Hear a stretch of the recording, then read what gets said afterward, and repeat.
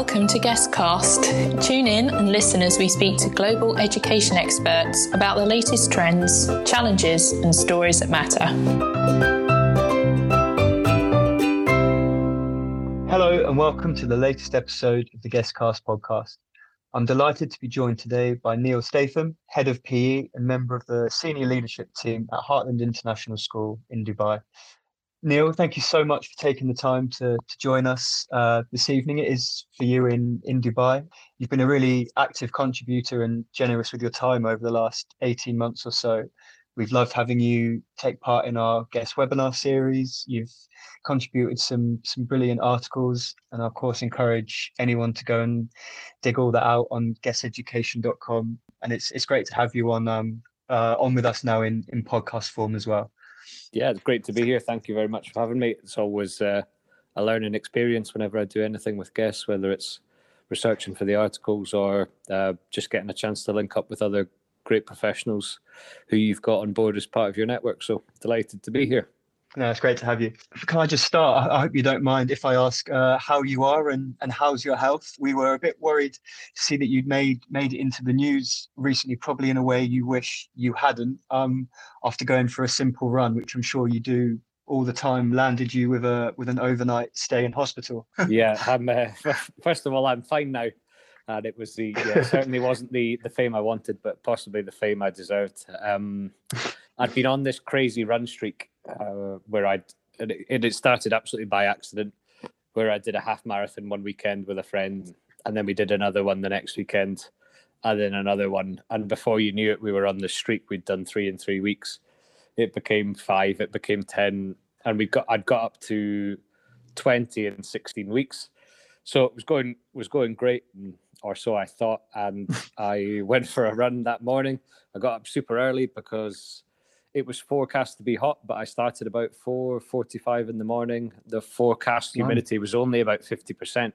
After about 5 kilometers, I felt a bit worse off than usual, and it was 100% humidity. So I thought, right, just, don't go crazy here.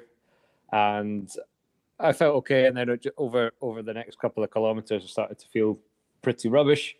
And long story short, I got to about 14. I knew I wasn't going to make it home and called a friend to come and help.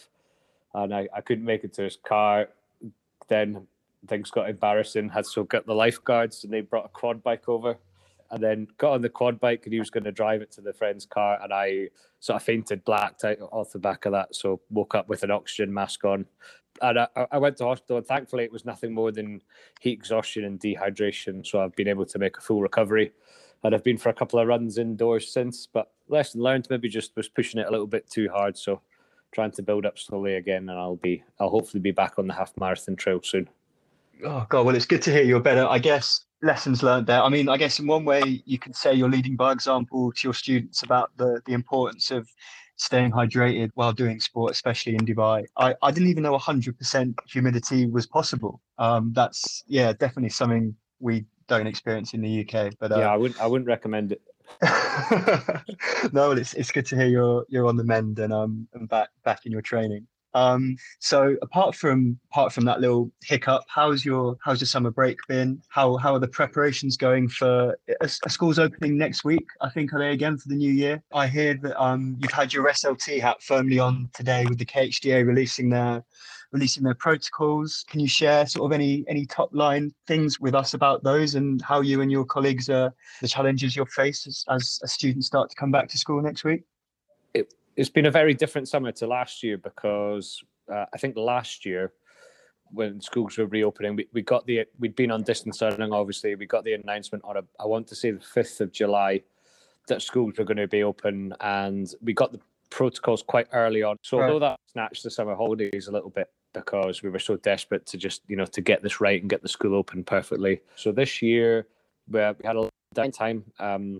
And it's been a really busy start to the term for us at Heartland. I think our school roll has grown by around about 300. So I think this time last year we were looking at about 650 students, and we hope to open with around about 1,000 students when we start the new year. So there's been lots of exciting planning for that with new classrooms and new bits and pieces coming into the school, and some really great changes to the new academic year in terms of the protocols we've had from the KHTA. So we're thankful that they've obviously spent a long time on these, and they've made some allowances for competitive sport to start coming back in, and for school swimming pools to open again. And these things are going to give education community a massive boost here, for students, for parents.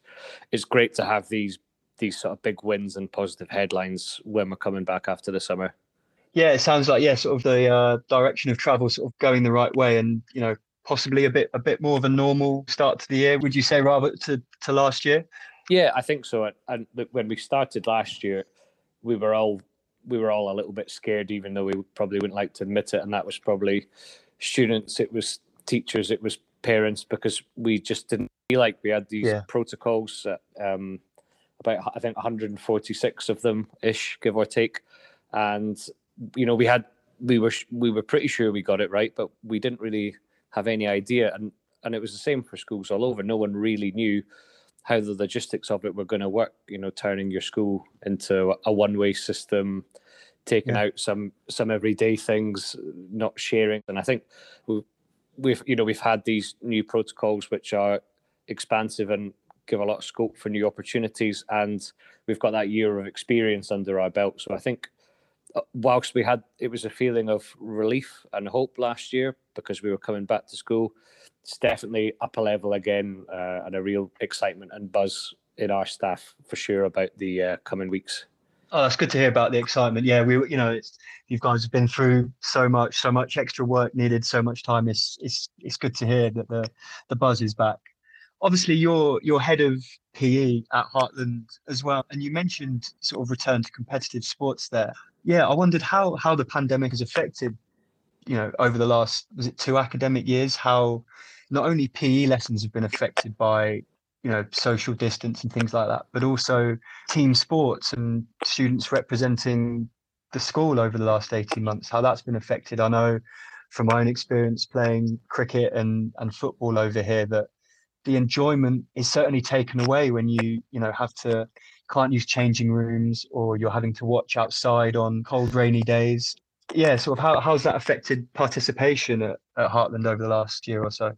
I think the appetite from students is still there for sure, and engagement, enthusiasm in PE lessons, whatever form they've taken, there certainly hasn't been a drop-off that I've noticed, and students have been able to access some sports outside of school, so it's been great that that's still been going on. But for me, it's massive that it's coming back, because if I think back to myself at school, and I see it in some of the children as well, we're awkward teenagers, young adults, children even, and we're still figuring out who we are as people and who we are as personalities. And while you figure that out, you cling to things that you enjoy or things that you're good at. And for me, sport was always one of those things. I wasn't particularly confident in school, but I was confident playing rugby and around the people on my team. When we were playing, when we were training, it was a friendship group, and it was a social circle that I could rely on. It was well within my comfort zone. I knew what was going to happen. I knew roughly how training would go. You knew whether you had a good chance in games or not. And being not the most academic, it was an environment and an opportunity to shine, and it was a chance for me to add value to the school, build my self-esteem and build my confidence. And some of those things and those memories have stayed with me today. And I think you can't overestimate the importance of that for some students. And it's not just sport. For some of them it's music, for some of them it's the arts, and it's great. And I think it's vital for these kids that they're going to get some of these opportunities again, because it allows them to show themselves in different ways, and not reinvent themselves, but show that aspect of themselves to their teacher and to their friends that they maybe haven't yet. And particularly for children who've joined the school or joined a new school in the last 18 months to 2 years, some of them have been desperate to show what they can do. And I expect to see an instant widening and broadening of social circles as well, because students are going to be able to get out there, mix beyond their class, and start competing with friends from other schools again. So I'm excited on their behalf. I'm excited to get out there with them, and I'll try not to live it through them too much. But when I enjoy it because I see them enjoying it. So looking forward to some of those moments again. Yeah, no, absolutely. I was exactly the same. I recognised so much of what you said there in my school time. Yeah, and I feel really sorry for the students. I remember, some of my best memories at school were sports tours and going away. And yeah, you do learn things from playing sport that you don't maybe necessarily learn at the time. So yeah, that's really positive to hear that they're going to start to get those experiences back. As I mentioned earlier, another area of education that excites you is EdTech. And I wondered how you balance your roles, first of all, and sort of your priorities, but also how two areas that you don't maybe immediately think are especially closely linked, yeah, how they sort of, come together. I wonder if over the last academic year where technology has come to the fore, whether there's any initiatives or projects or software that you've had to use that you think might stick around beyond the immediate future while we're still sort of battling COVID and hybrid learning and everything else around the pandemic. Yeah, it's interesting. We had a bit of a secondary team meeting today, and we were talking about what digital use might look like over the course of the year. And we've been in a situation where you've had where it's non-optimal but required use, where some of your devices and some of your capacity has been relocated or redeployed to other parts of the school based on need to support students who are learning from home, whether it was semi-permanent or whether it was temporary. And some of the technologies kind of devolved down into conferencing tools, essentially.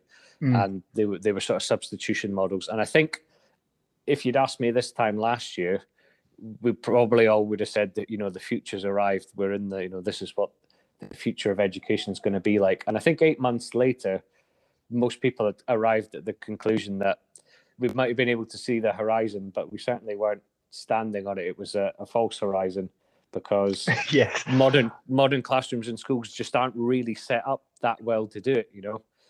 Even something as simple as getting a speaker in your classroom that students can speak into and can hear the teacher at the same time, that's clear for a student at home, so they can take part in the discussion without lag and people talking over each other, was really difficult. And we tried all sorts of things, from conference microphones to lapel mics to Bluetooth earpieces to multiple screens in a room. And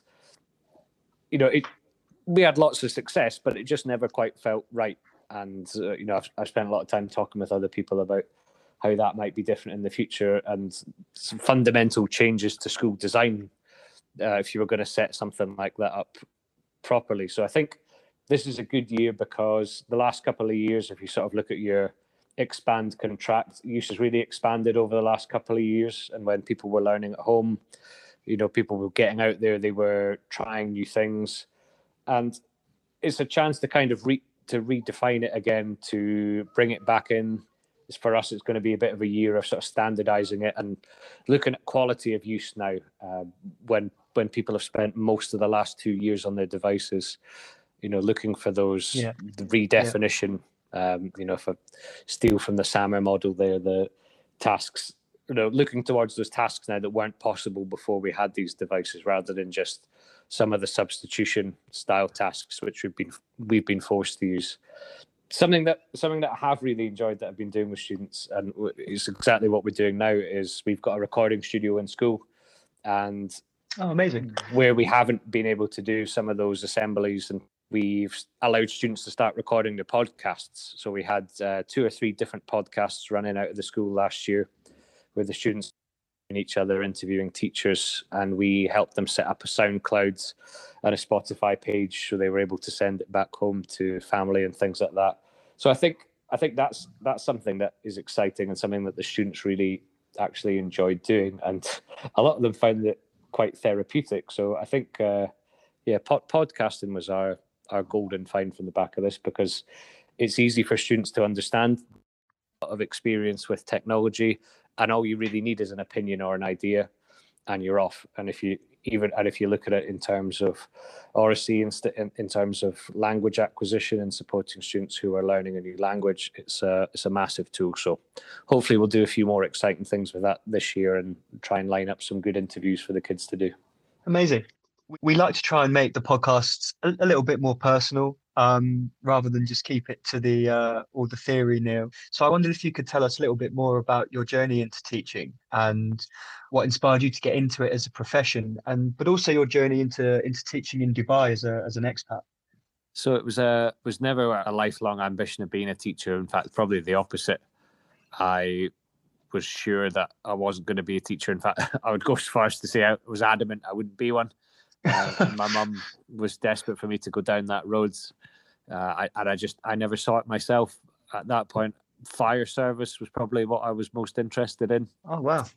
We had a family friend who worked for the fire service in Scotland, so that I was fairly sure that's what I was going to do. And I was then did a rugby apprenticeship when I left school. So part of that involved coaching. So a couple of days a week, I was going into local primary schools or rugby clubs and delivering coaching sessions, and I did enjoy that and started to build up some skills and expertise there. And I guess over time, that avenue became more interesting.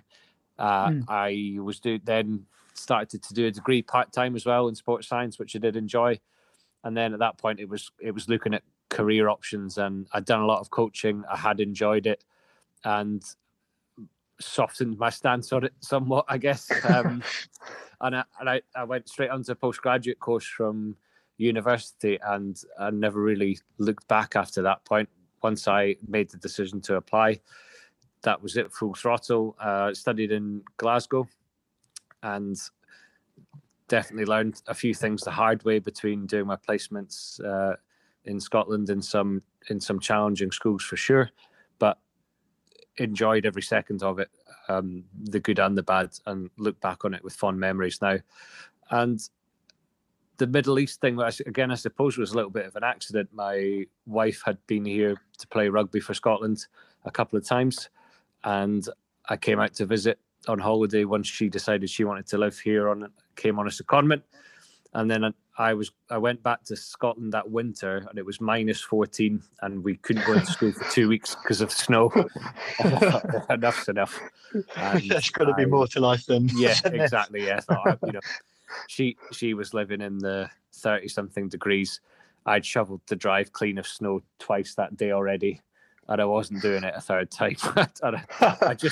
At the exact moment I was walking back from the shops, it was about a mile, but you couldn't get your car out, and had a backpack of essentials. I'd fallen over, and I just thought, no, this is it. This is it now. So applied for some jobs. I wasn't really sure what I was getting myself in for, but I was up for the challenge, and that was 11 years ago now, believe it or not, and have had a great time since I've been here.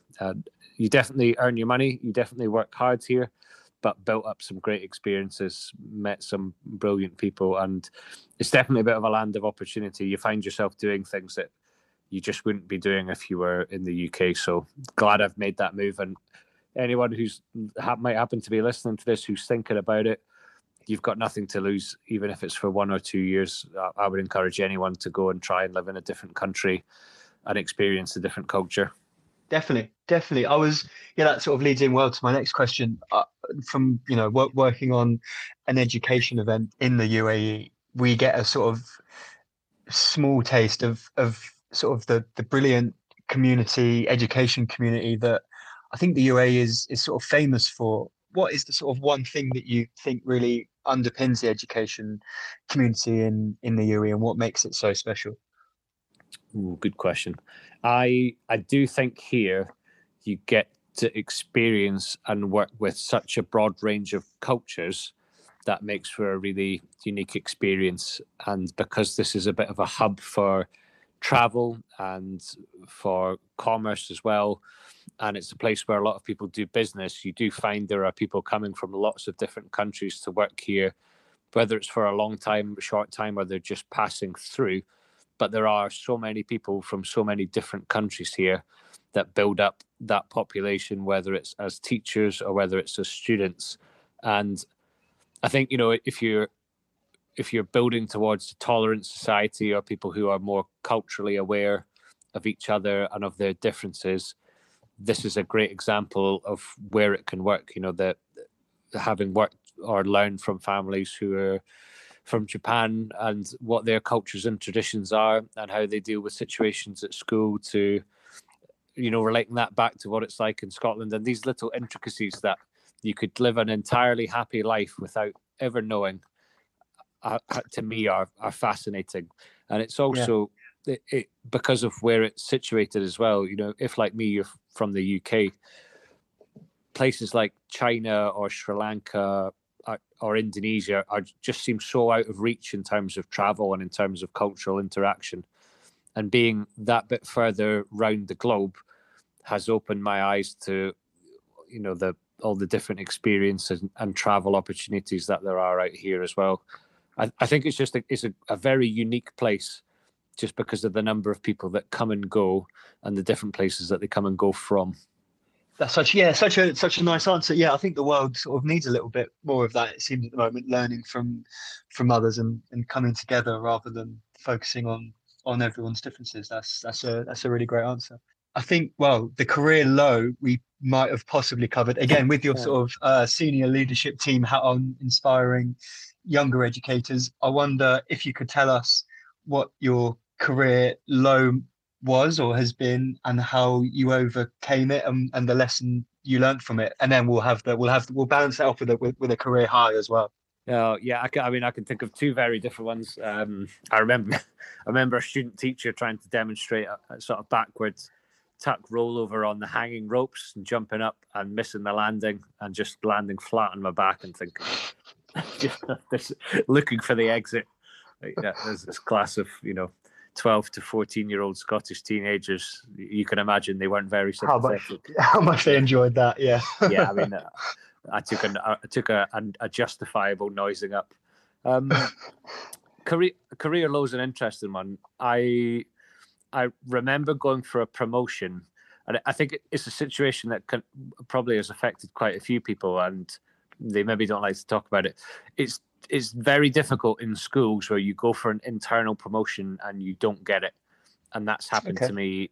And I can remember going for my first leadership post, and it was 50-50 about going for it. But I thought, I think I'm in with a chance. And I went for it.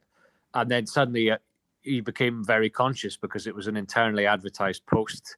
And you imagine the conversations that people are having, and they run away with you in your head. And you think, oh, everyone's probably looking at me thinking, who does he think he is? I can't believe he's gone for that job. He's never going to get it. And it's fine if you get the job, but it's very difficult for people to turn up to work the next day when everyone knows they went for a job and everyone knows that they didn't get it. And if it's for an external post, you can do that quite subtly or quite quietly, and people won't even realize it's happened if you hadn't talked to them. But I remember feeling very self-conscious after that, and sort of feeling a lot of doubt and thinking, right, well, I'm going to have to wind my neck back in here a little bit and, keep a low profile, and I guess I'll gradually build up over time. But I do think I let my imagine run away with me there. And if anyone's found themselves in that position, or is maybe in that position, or is recovering from it, you just have to dust yourself back off and get on with it, and remember that you got the interview for that position in the first place for a reason. And if you got an interview, that means you were a serious consideration for that job, and there'll be other opportunities for you. And it's led me to a better place eventually. But those situations, I always think, in schools are tricky, difficult to manage, and everyone finds them tough. I don't think anyone finds that situation easy. No, of course not. No, sure. And not just in teaching, in any job role, I'm sure. This might be quite localized depending on where people work or what school they're in. I was going to ask, what is the biggest challenge facing school leaders and educators at the moment? But maybe what do you think the biggest challenge you're facing as a school leader and at Heartland at the moment, and what measures you guys are putting in to help support with those challenges? Two things, and they're probably not necessarily challenges that we're just dealing with. I think there'll be challenges that a lot of people are mulling over. One, I think, is the sort of growing body of research around screen time and screen addiction, and the benefits versus the problems. And we're in a bit of a situation as schools where a certain amount of screen time is okay, but you're kind of competing with parents for the right to use that screen, because children want to use it for certain things. You know, they want to use it for interacting with friends. They want to use it for gaming and for socializing.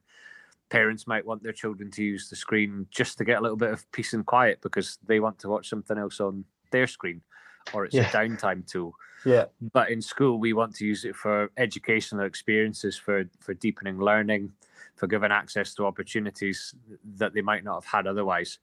And we can't all have our way when it comes to things like that. And people have very, very strong opinions on it. It's an emotive topic for some people, and it's difficult to change people's stances and positions on it.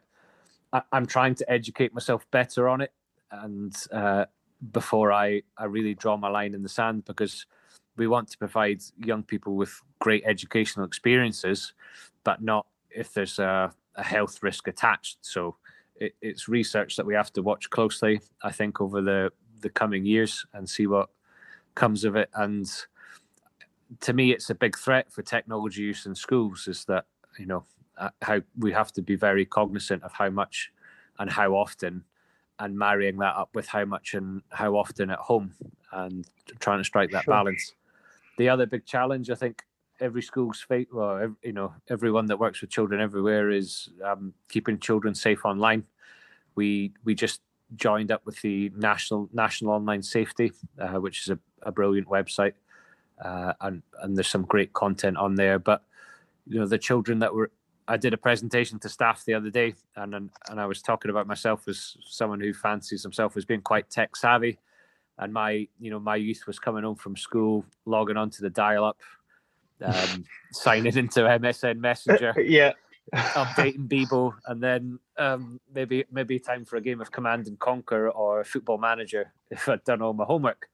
And you know, I sort of think, you know, I grew up with that, in that generation where people were learning the internet as they went, and you had as much information as your parents did, so you were kind of going through it hand by hand. And I think I'm up to date, but you know, it's evolving at such a fast rate, what you can do on the internet and what people's habits are using the internet, especially children, and the dangers that are out there for them.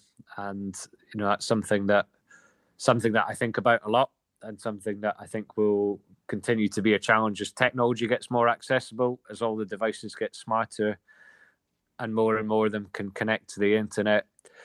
You know, as teachers in education, we've got, you know, a real job in our hands to educate the kids, but to put them in positions where they've got information to make the best and safest possible decision. Yeah, the advancement of technology is really scary. I don't have children yet, and I'm not a teacher, but I can even put myself in those shoes when I'm getting frustrated with my parents who are asking me how something works, and I think, oh my God, that's so simple. But you know, when you think about it, there'll be something in 10, 15, 20 years time that I have absolutely no idea how to use. You know, it's bound to happen. Yeah. So you know, it's things like, it's as technology evolves, the appeal level changes for different people. So, you know, there's some appeal to me in Instagram, and it's a tool that we use at school. So I'm fairly au fait with what you can and can't do on Instagram. But something like TikTok, for example, that, you know, it's got no appeal to me whatsoever. It's not something I'd use. You're not a big dancer. No, not so much. Not singing, not a dancer. But it's something that appeals massively to kids, and they're on it all the time. And as soon as I think you get that difference in casual use and appeal, then that's where you start to get lack of understanding or gaps that people can exploit. Fortunately, we've taken on some younger staff this year, so they can keep me up to date on it. But something I'm rapidly trying to upskill myself on at the same rate that the kids are. I'm conscious how old I sound by saying trying to stay up to date with the kids. I think when you start to say that, it's already too late. But I'll keep trying. Finally, a question. It's a tricky one to end with. We like to keep you on your toes, but you may have sort of touched on it in lots of your answers. But you know, looking forwards, where do you see the future of education, or what do you, maybe phrase it a bit more aspirationally, what's your hope for the future of education? Ooh, good question. I massively enjoy the cultural and the experience side of it. I think, whether it was in my old school, we did a rugby and netball trip to China, which was brilliant, and the kids had a great time on. And it's the learning that they did outside of the classroom, I think, was the most impressive part of that. And the sport was what it was, and the results were what they were. But it was what they learned by osmosis of going to a different country and to a different place. And I hope that as research sort of starts to take over education and AI starts to make its way in and it becomes more data driven, I hope that there'll still always be room for those cultural and social experiences for children, because I think once they leave school and they get out there and they finish doing their qualifications or wherever they go to study or train, they have to be able to build relationships and work with people and be empathetic and be, have that emotional intelligence. And I think they build that up by experiences over time, going on school trips, playing sport, participating in shows and concerts, and all the learning that's not done in textbooks.